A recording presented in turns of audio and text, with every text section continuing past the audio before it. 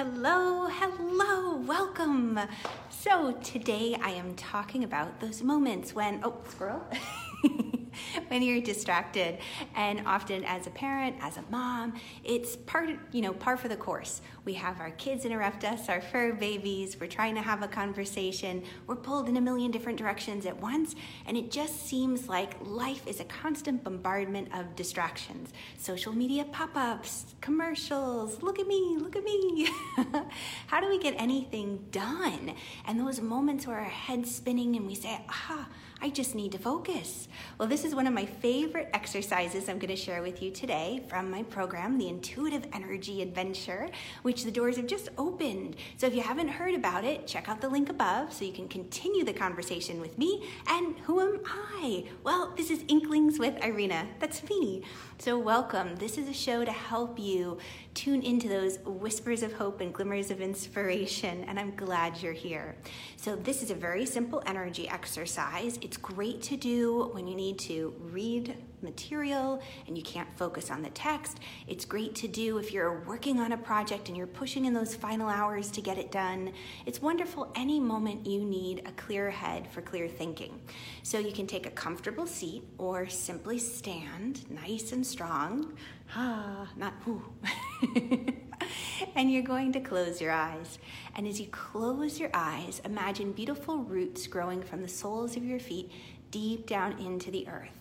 So we always ground, we always root in the very beginning of any practice. Why? Well, when we're grounded, we're present, and we're less likely to be distracted or thrown off course. We're aware, we're in the moment rather than in our head. So as you're here taking these few deep breaths, imagining the roots from the feet growing into the earth, I'm going to have you bring your awareness to the crown of your head, the seventh chakra, the seventh energy center. And we get very playful with these energy exercises because it's all about strengthening our imagination muscle. We're trying to play in an area where we don't really have much frame of reference. Hello, Cindy. I'm so glad you're here. So as we're imagining and bringing our awareness to the crown of our head, I want to invite you to imagine that you just are vacuuming out the crown of your head. A little you vacuuming. I have one client who loves to see herself like Donna Reed in pearls and little apron vacuuming. She giggles because she doesn't like to vacuum. So you can vacuum out the crown, you can sponge it out, you can sweep it out. But the crown of your head is where you pick up all the other bits of information floating around. It's kind of like where you read between the lines. So if you're talking with someone and they're saying one thing, but you're picking up another thing, they say, oh, I'm fine, everything's okay. And you're like, no, you're making that face. I know everything's not okay. That's what I usually say to my husband. But you're reading between the lines. That's where you pick up the information. So you just vacuum that out. You're vacuuming, and as you vacuum it out and you feel like you've gotten all the junk and debris out, all that clutter from the crown of your head, you're going to imagine sending it to a beautiful golden sun. And why do we send it to a golden sun? Well, once energy is in creation, once a thought goes out or an emotion goes out, it's going to exist forever.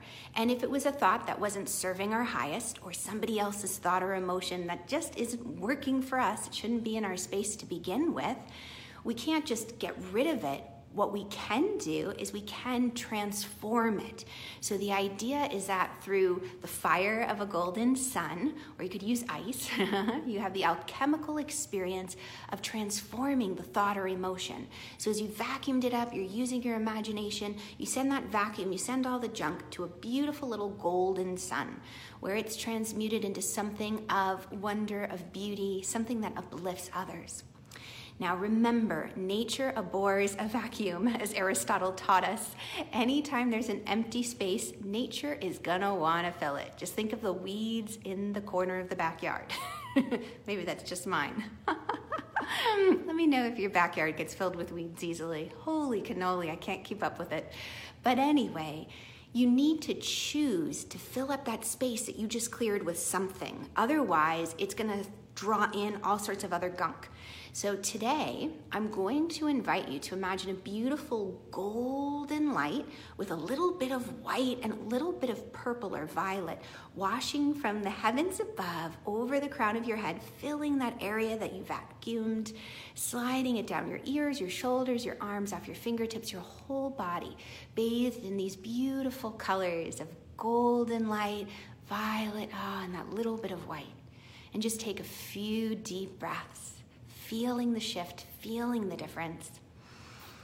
And you can slowly, slowly open your eyes. And that's just one of the many, many exercises that I go into great depth in my program, all about the intuitive energy adventure. And I also bring things in like crystals, fluorite. Look at this pretty little pyramid I found. Oh, I'm really enjoying it. Fluorite is a fun new crystal for me that I've brought into my world, which is also helping me clear my crown. Can I stand? Did you ever do that as a kid? Try to balance a book on your head?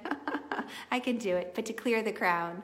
So thank you for playing with me. If you enjoyed this, please share it with a friend and spread the joy. If you want to continue the conversation, check out the link above. I'd love to have you, and I'll catch you next week. See you on the flip side. Bye, guys.